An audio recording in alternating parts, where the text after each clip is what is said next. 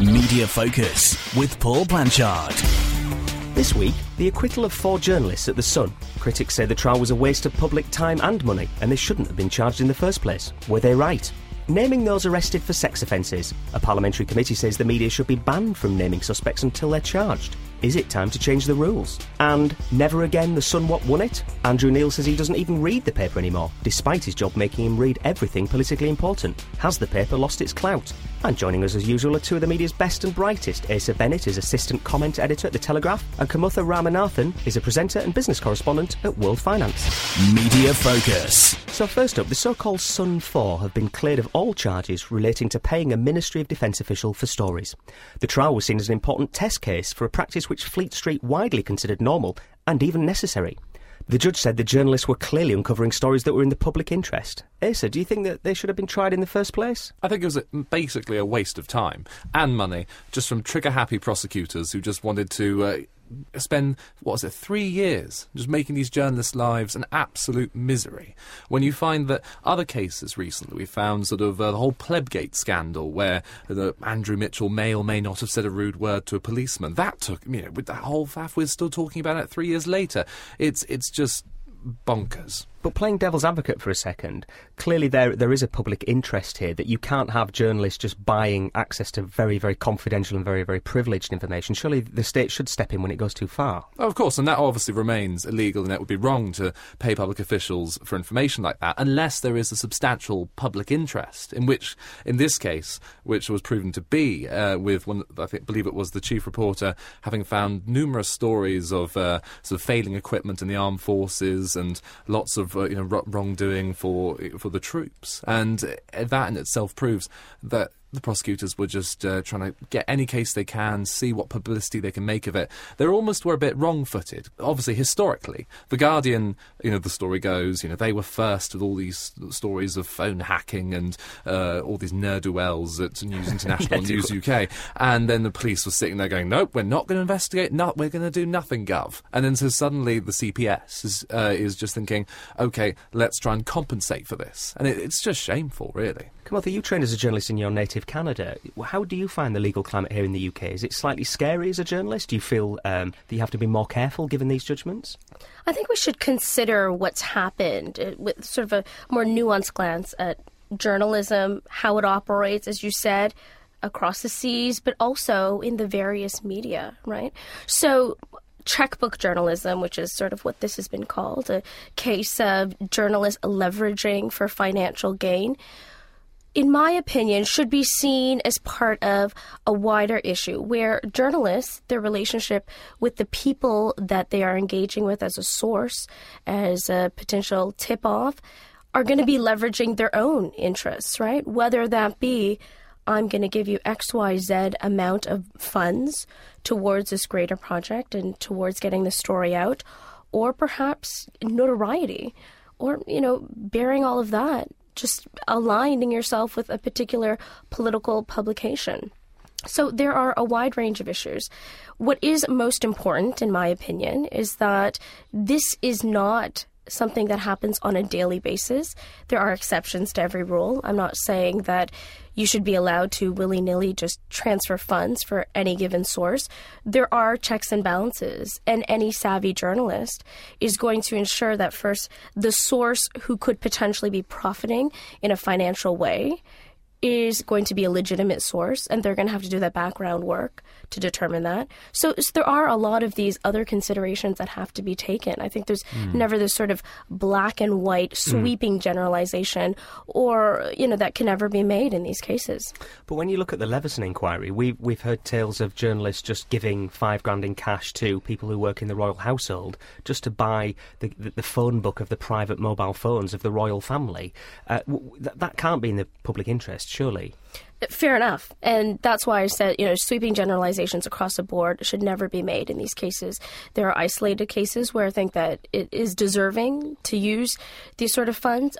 But, the tawdry nature of where some of these stories lie is an issue. And having the judicial court system intervene and interpret the law is something that any journalist is going to have to accept as a certain eventuality. If they can hold up their end of the bargain then they shouldn't be afraid to perhaps have people examine what they've done in the process. But I also think that editors as well as managers at news entities have a responsibility to protect their journalists as well. And as we hear, as you said, with these inquiries, that's not always the case. And, that is sort of a sad byproduct of the day that we live in.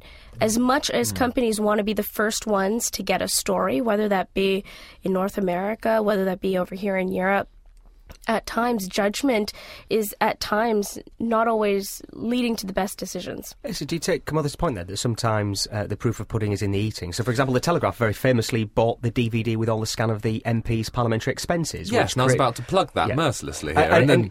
So it's the results that count, isn't it, not the methods? Definitely, it was the motivation behind it. Because, of course, a journalist, by almost definition, and the raison d'etre of our trade is to find stories out, find things that other people don't want to read. And, of course, if some people, then good public-minded servants and officials need a fiver or whatever it is, or in the case of the Telegraph, £110,000, yes, I know, to loosen that and secure that, then obviously it's for the greater good. And obviously the expenses saga would prove that. Frankly, the parliamentary authorities would never have released the actual detail of the expenses, the actual invoice-by-invoice stuff, which revealed the fraud on a massive scale by many, many MPs. But, how does it work then? Because the minute you accept chequebook journalism is allowed, then you're into this horrible, messy thing which is placing huge pressure on journalists at the time to decide whether they think it's in the public interest. Clearly, months later, it'll either be a stinker or it will be the best thing that's ever happened, but you don't know at the point of purchase, do you? And also, how do you even decide how much those invoices are worth? Why 110 grand? Why not 50 quid and a pickled egg? Well, of course, there are these sort of checks and balances, and that normally now in these companies, there'll be your editor who can sign it off, and obviously the finance department will start querying where the hell is all these receipts going if you're just spending money willy-nilly. But at the same time, you just have to look at what the point is. Obviously, for a journalist, if you're coming back with just spending loads of money with no interesting stories, then you're not going to be in the job for too long. Kamatha, you were active in your native Canada. How do you find the regime here for journalists different? You've got a unique perspective on this, because I've always lived here. This is what I've always known. But you must have had a few observations when you started working here. I think the partisan nature imbuing a lot of the stories comes across more so than perhaps I'm used to back home. And to the British listeners, that might in some ways be a little offensive, but the truth is, I think there's a little more transparency in the way the 24-hour news cycle happens back home. When you're sitting down and listening to MSNBC, CNN, what type of perspective you're going for, but that also speaks to the types of audiences that exist there.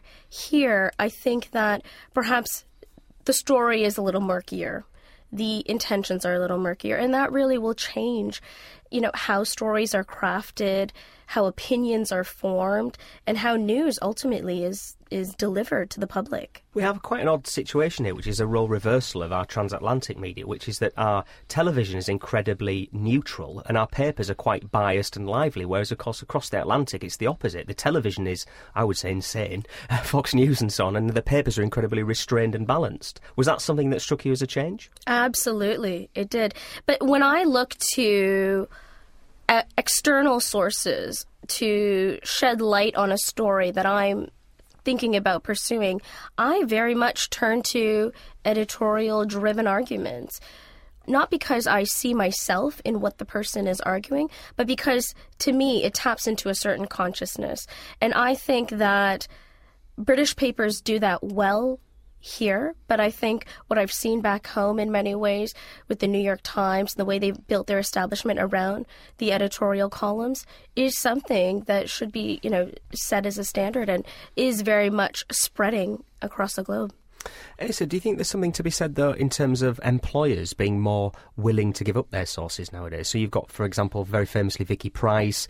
On this particular story, of course, News International actually told the CPS who the lady who was sentenced to a year was. They revealed their source. In a sense, it wasn't even the police that did some detective work. They were given up by their own employers. But at the same time, the police do like to try and find out who the journalist sources are with the whole Reaper shenanigans going on, and so that I would very much defend the journalist's right to keep their sources safe. That's a different thing. Although I was just sort of thinking on this subject, I just thought I'd sort of chuck in for context on the Sun 4, that the CPS have had a bit of an astonishing failure rate with the attempted prosecutions, in that obviously about a further 9 journalists have been found not guilty after standing on this charge. A further 7 have faced retrials, and then only about 3 have actually been successfully convicted and charged. So it's you find that there's a bit of a hysteria going on in this kind of post-Leveson environment.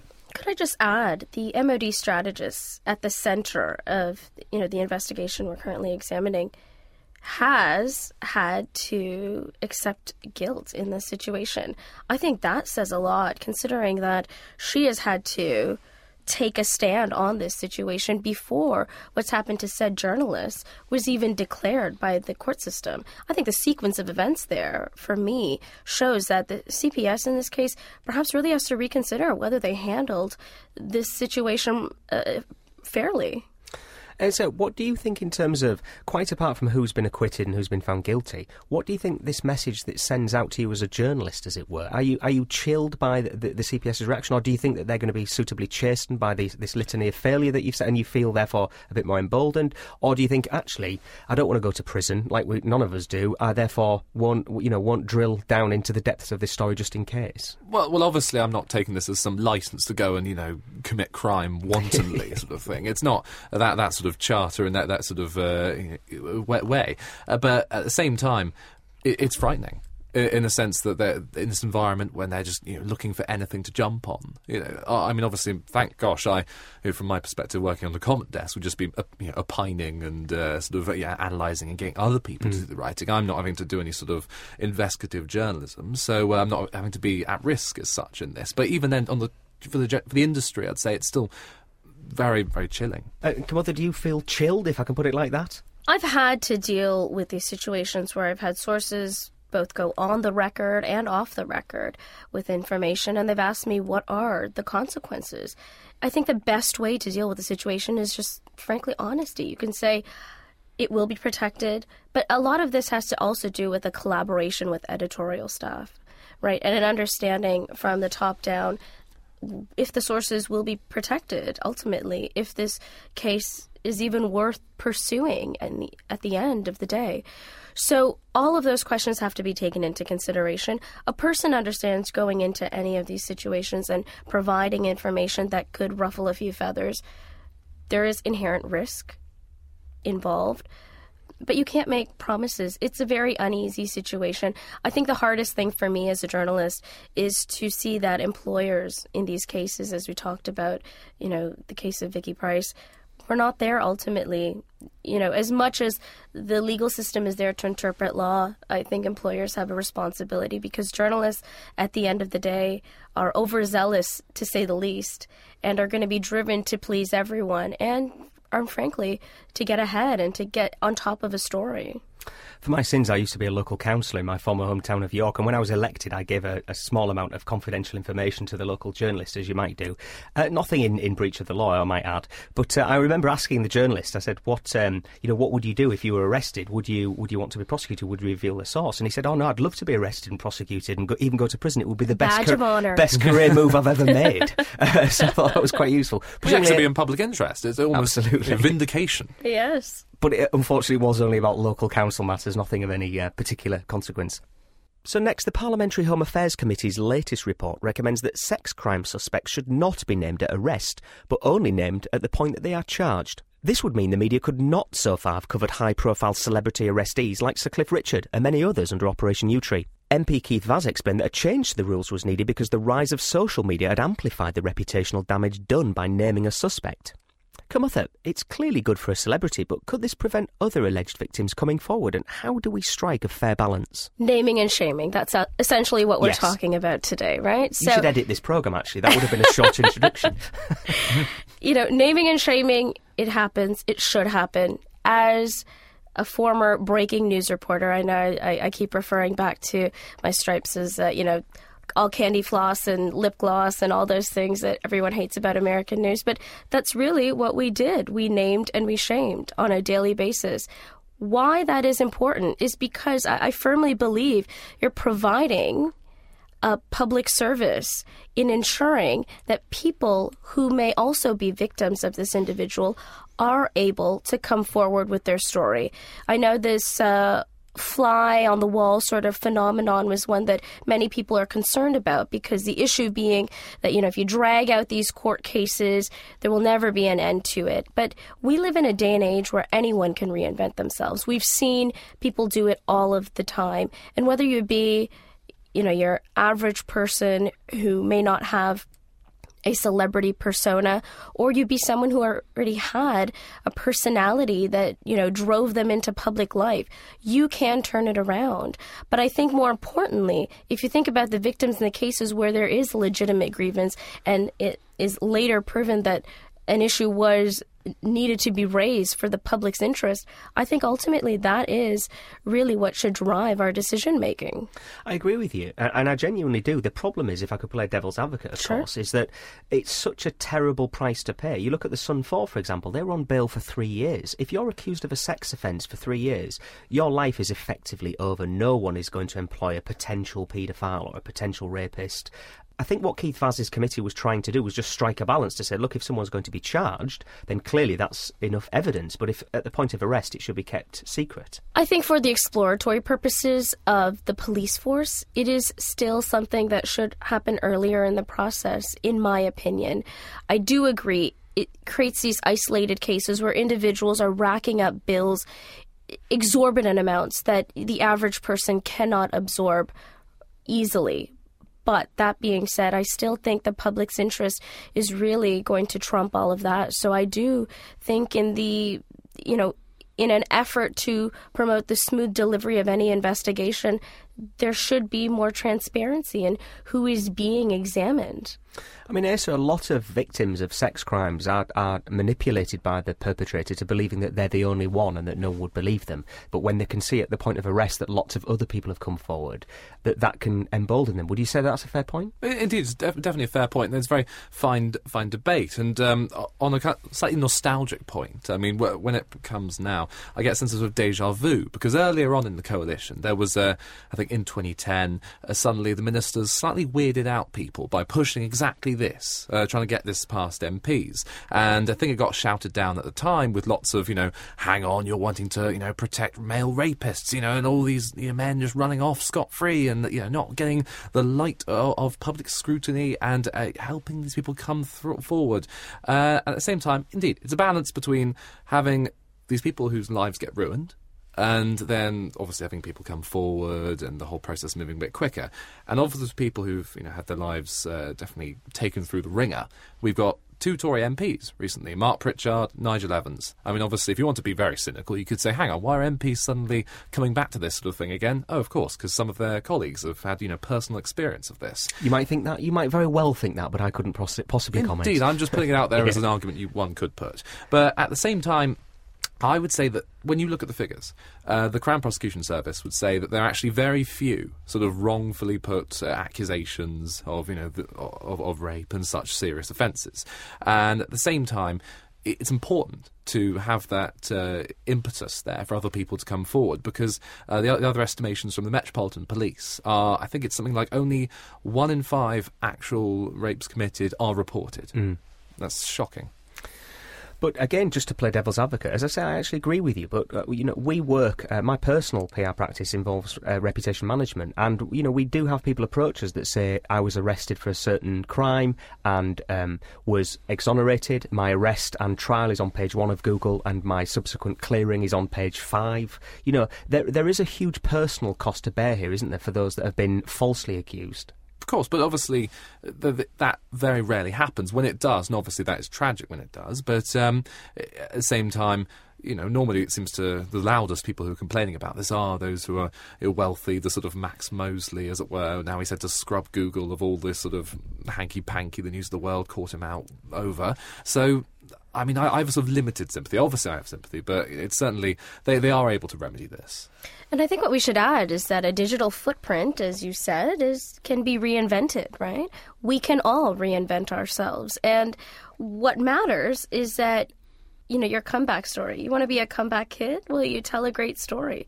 And it's a narrative that can be woven through PR services such as yours. But Kamutha, do you think that there is a duty for the media to give equal prominence to any subsequent acquittal or exoneration of someone accused of a crime? Because at the moment, an arrest can be quite newsworthy and can be a splash. But if they're acquitted 2 weeks later and, someone has died, it could be possible that their acquittal is buried on page 8 as a nib. That can't be right. Well, journalists search for the same facts as you're discussing right now, whether it be a financial regulatory authority, I won't name any specific ones, that perhaps have begun an investigation and there was no end to it for whatever said political motivation. Let's just not go into the details there. But what matters is that there needs to be an end. Those charges that were laid against someone should be explained as to why that case has been closed, as you said. So those are tools and measures that perhaps, someone looking to find closure in their own life can bring forward and push the intermediaries to bring about themselves. So both of you quite resolute on this. Finally, is your view then, if it ain't broke, don't fix it, that the situation is as it is? If you're arrested, it should be a matter of the public record, and if you're acquitted, then, like you say, you have the right to a prominent rebuttal and the right to reinvent yourself online?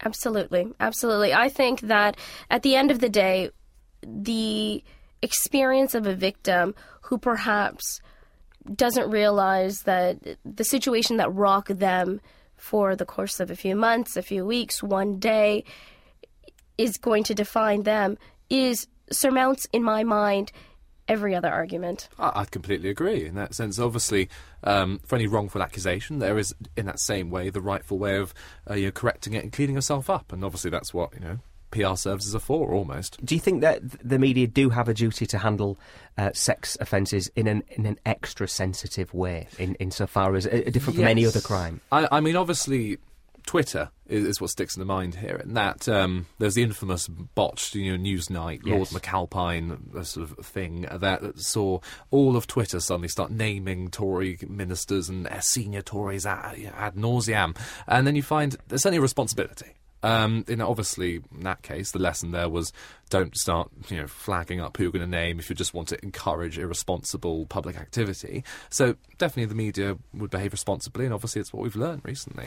The problem is, though, isn't it, Kamutha, is social media, because you often see police officers that say when someone's arrested or someone's not going to be named, please don't, look online to find out who it might be in terms of the victim. But so many people on social media do speculate wildly, and sometimes accurately, in terms of naming the victim in clear breach of the law. Do you think the media do have to allow for that in some way, in terms of like jigsaw identification, or allowing the fact that, the Mail, for example, they often say, this celebrity footballer who we can't name is being named prevalently on social media, and then that's just inviting their readers to search for Twitter for, football affair, isn't it? Well, I think there's a spectrum in the way that news agencies produce and present information. I personally wouldn't subscribe to the belief where you should sort of tease people to head to, this website that rhymes with Twitter, where you can find information on page so-and-so. It's a little ludicrous, to tell you the truth. I think that we've seen a lot of prominent politicians who continue to have careers post-scandal. So what that tells me is that you can continue to operate, you can provide information to the public within the legal realms and still be able to provide a good public service. But at the same time, we're all naturally curious creatures, and obviously love a good gossip, love almost verging on a conspiracy theory. I mean, the thing that's disturbing with the internet is if you say, look up any celebrity and type in, celebrity name paedophile, there'll be some forum somewhere where they go, oh, I've got proof, here's some witnesses, it's horrifying in that sense. And so obviously, with the jigsaw identification, you found it happen for things like, Ched Evans' victim, the footballer, and, all sorts of people. But then, at the same time, the media, I'm just thinking when you were saying the whole teasing, we'd love to identify this man, but, check on the Twitter. That was the infamous case of the man who rhymes with, Brian Miggs or whatever, and we're doing a lot of rhyming in this podcast. It's rhyming slang, none of it rude. But that was just because at that point, all these celebrities taking out super injunctions just for, dropping their pants and getting caught out, that was just taking the mickey. So obviously someone had to try and take a stand there, and so obviously these super injunctions that you can have to, gag the press and get away with whatever you're up to, then we can actually get some progress on having them for good, decent, reasons. And so finally, the paper that once boasted in 1992 that it was The Sun what won it has been lambasted recently for its lack of influence. In spite of The Sun launching Sun Nation, a new standalone general election website, Andrew Neil said that he doesn't even read the paper anymore, even though it's his job to read anything that's politically important. Asa, do you read The Sun, and do you think it's lost its political clout? I do, and it's got this very cute spin-off website that's imitating this young Nation. person's thing, the BuzzFeed, that is called Sun Nation. And obviously it's trying to diversify and be hip and happening with the kids. And the thing is, of course, recent history would say 92, yeah, indeed, Sun what won it, it was very good, and Kelvin Mackenzie, lovely man that he is, likes to go around telling this mythical anecdote of, what was it, after Britain dropped out of the exchange rate mechanism, he had a call with John Major, and he had to say, Prime Minister, I'm going to dump a bucket of excrement over you tomorrow morning. I don't think he used the word excrement. I know, I thought I'd clean it up, family podcast, this. Yeah. And at the same time, then John had to go like, oh no, Kelvin, oh no, and obviously, That's actually quite a good impression. I'm trying. It was my impression of Kelvin's impression of John Major. And that's always held up as a kind of mythic, mobster style, how editors get to behave with prime ministers. Meanwhile, 2010, you have David Cameron slapped on the front page of The Sun with a sort of Obama-esque hope style, we endorse this man. And yet he can't even secure a, majority government. So it shows you the dwindling influence of papers. They don't just have it in the bag anymore. It's, much more of a kind... But they definitely can help a sort of narrative of building up a winner rather than a loser. Well, they're clearly extremely hard on Ed Miliband, to say the least. I mean, the Telegraph's coverage might have a slight bias one way or the other, but at least it's reasonable, I would say, whereas The Sun says Ed Miliband is a waste of time and David Cameron's the future. That to me, is slightly more biased. Well, you know what you get. And obviously you find some people, if you look at who reads these papers, there's some interesting oddities, and that there are some Tory voters who read the Daily Mirror, even though every day it's a diet of millionaire David Cameron wants to tax your children and all these sort of things. And it's an odd world, media, in that way. But at the same, obviously, it knows it's making it all very jazzy. I mean, did you see the budget coverage it had? When it was a front page of George Osborne, sort of transvestite chancellor, doing the epic strut, saying so money cash supermarket. I've forgotten the reference. At the same time, there's also the Kim Kardashian comparison they did, where they called him sort of Kim Hardcashian. Do you think, though, that they reflect the interests of their readers, that no one's interested in the minutiae of the budget, but they are interested in the fact that his trousers were half-mast when he delivered the budget, and he has a new haircut? I mean, should we be grateful that the Sun's readers are actually discussing what the Chancellor's up to?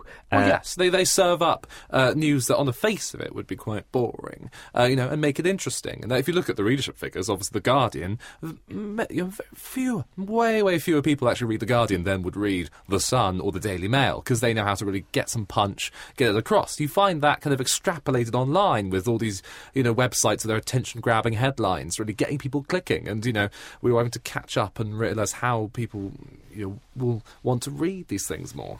Kamatha, when you first came to London and started reading our daily newspapers, did you think you were on another planet? The headlines definitely... had me sort of shaking sometimes. I was afraid to... With disbelief or anger or what? With what? Jealousy. Shock at that whole stiff upper lip connotation. I don't know if that necessarily applies. I mean, there's emotion dripping off of every page, and what I would read sometimes in some of the, the prominent dailies. I think what matters is if you look at even some of the most prominent global media entities, I look to, for instance, the Huffington Post. Perhaps it's not everyone's flavour when it comes to consuming news. Their business coverage has gone down recently. I think the quality of it. I don't know if you know of anyone who's left the Huffington Post. I know. I mean, obviously, I feel I have to declare an interest. I used to work for the Huffington Post in the UK. But what I want to point out is the way the Huffington Post has created this, to me, an impressive metric system in terms of determining what people are reading and driving news based around the taste of their viewers, which I think is a very reactive process that perhaps some of our oldest, most established papers could learn a thing or two from, right? I think the other thing the Huffington Post does well is in terms of providing editorials. editorials that really shove down your throat someone's opinion in a way that perhaps a little more of a refined brand doesn't deliver on. And ultimately, I think people like to see a little bit more color in what they're reading, because if you're consuming your news online, which is the wide majority of people around the world, you could turn to an established newspaper, or you could turn to a blogger site. I mean, there's real competition that's going on. And so you have to have zingy headlines that are really going to give people a taste of what they want and deliver it right away. I mean, also, at the risk of you praising your former employer, as it were, Huffington Post seemed to balance light and shade quite well in a way that, say, Jeremy Vine does on Radio 2, or Nikki Campbell on 5 Live, or Ian Collins on LBC, for example. Indeed, Ian Collins, very good show. You know, light and shade. It's what you need with media. It's instead, with the Huffington Post, I would agree. It takes the best traditions of tabloid media with the kind of, you know, attention-grabbing sort of headline to hook you in and get you reading, at the same time having serious players. I mean, last week, if I can plug them, they were interviewing President Obama, I believe, on all sorts of subjects like Israel and, all this of geopolitics. And, sorry to interrupt. I just want to say, why did he choose that platform? That's more telling about the power and potency of Huffington Post versus another established news agency. Because it gets an alternative channel communicating with voters and a different audience. At the same time, I think he sat down before that with this other website, Vice, and obviously in the UK we had the BuzzFeed talking to David Cameron. It's what he infamously called it, David Cameron. I just like to shamelessly copy that. Absolutely. But at the same time, he was interviewed by them, and I think they got about, let's say, 10,000 views of this sort of live chat with the PM. Whereas a lovely picture of an owl they posted on the internet that day got about 100,000 views. So it's that kind of awkward topic. You have to make these things jazzy, otherwise they just look at owls and sloths all day. Do you think then, Kamatha, that not just the Sun, but that's particularly unique in terms of, is it just a symptom of a dying trade generally in terms of papers with like naked bare-breasted women on page 3 and over-the-top headlines? Do you think that's dying, as it were, long term? I would say that, so the tawdry nature of that sort of appeal worked at a time. I think that people can pull up images of that nature anywhere, really, on their phones. Kids can pick it up wherever they want. So it doesn't have the same sort of currency it had in the past, and as a result, lead people to read other perhaps more academic pieces.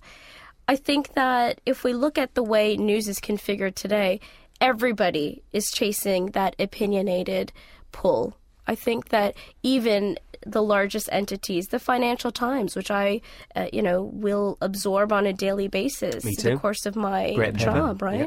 My most memorable takeaways are always from particular journalists. I'm looking to identify with an individual. I don't know them, but I'm thinking about them and what they would have to say about this story. So it's really about bringing the viewers down to the personal level.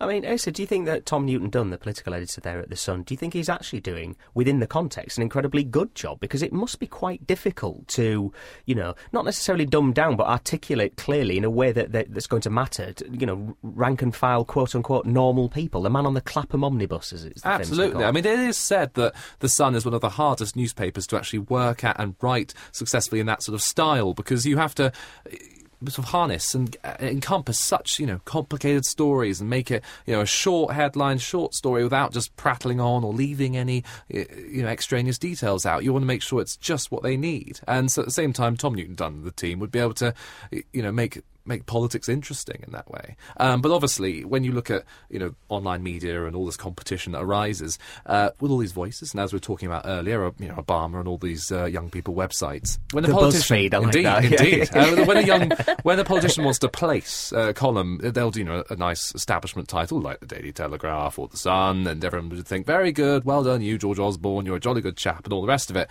But obviously, if they want something more unconventional, then they go elsewhere, and obviously, every outlet has their own style. style, and obviously has their own baggage with it. And that's simply just what happens with an increasingly larger marketplace. But you're a fellow young person. Just give me an example of what kind of media you take on a daily basis. So I bizarrely, I do read The Sun on the morning. I subscribe to it because I, often try to place clients in it, but I read the FT. I cheekily read the Mail Online on the way back on the train and the Evening Standard, but that's what I read daily. In terms of every other journal, it would be dependent on the day, really. Well, of course. I mean, but I'd say I'm slightly out of the ordinary, and that part of my job is to read the papers, because I sort of end up writing this morning political briefing for The Telegraph, where 8:30 in your inboxes, subscribe, and all the rest of it, where I aim to normally read a good cross-section. Obviously, it's good to show off the marvellous reporting we got in the paper that morning, but obviously I aim to try and look at, a bit of sort of left and right in that sense, what The Sun might have, what, if the Daily Mirror has anything interesting, or sort of at the same time if the websites Huffington and the BuzzFeeds have their things too, whether you find as a result I get all the sort of broad reach of stories ranging from the Prime Minister making a speech to some Labour front bencher talking about don't smoke weed, that sort of thing. Because you have to look at the panoply of all that kind of stuff. Do you think, well, that minister's bound to go by this afternoon, or this story's not going to run? You must get a feel having seen the whole landscape. Well, the lie of the land, and that what the big story will be, but who's going to resign by the end of the day. Afzal Amin, the Dudley North Tory candidate who'd been done over by the Mail on Sunday the previous week. The former candidate now. Indeed, and so by the time I'd written that Monday's briefing saying, he's facing pressure and he might have to resign, he had resigned that afternoon. He didn't last very long, so these things move frighteningly quickly. And Kamotha, do you think that the speed of how the media landscape moves is an issue now? Because, Sky, the running news channels want to get the story so quickly and they want to move it forward. Tony Blair, when he stood down as Prime Minister, once famously called the press feral beasts.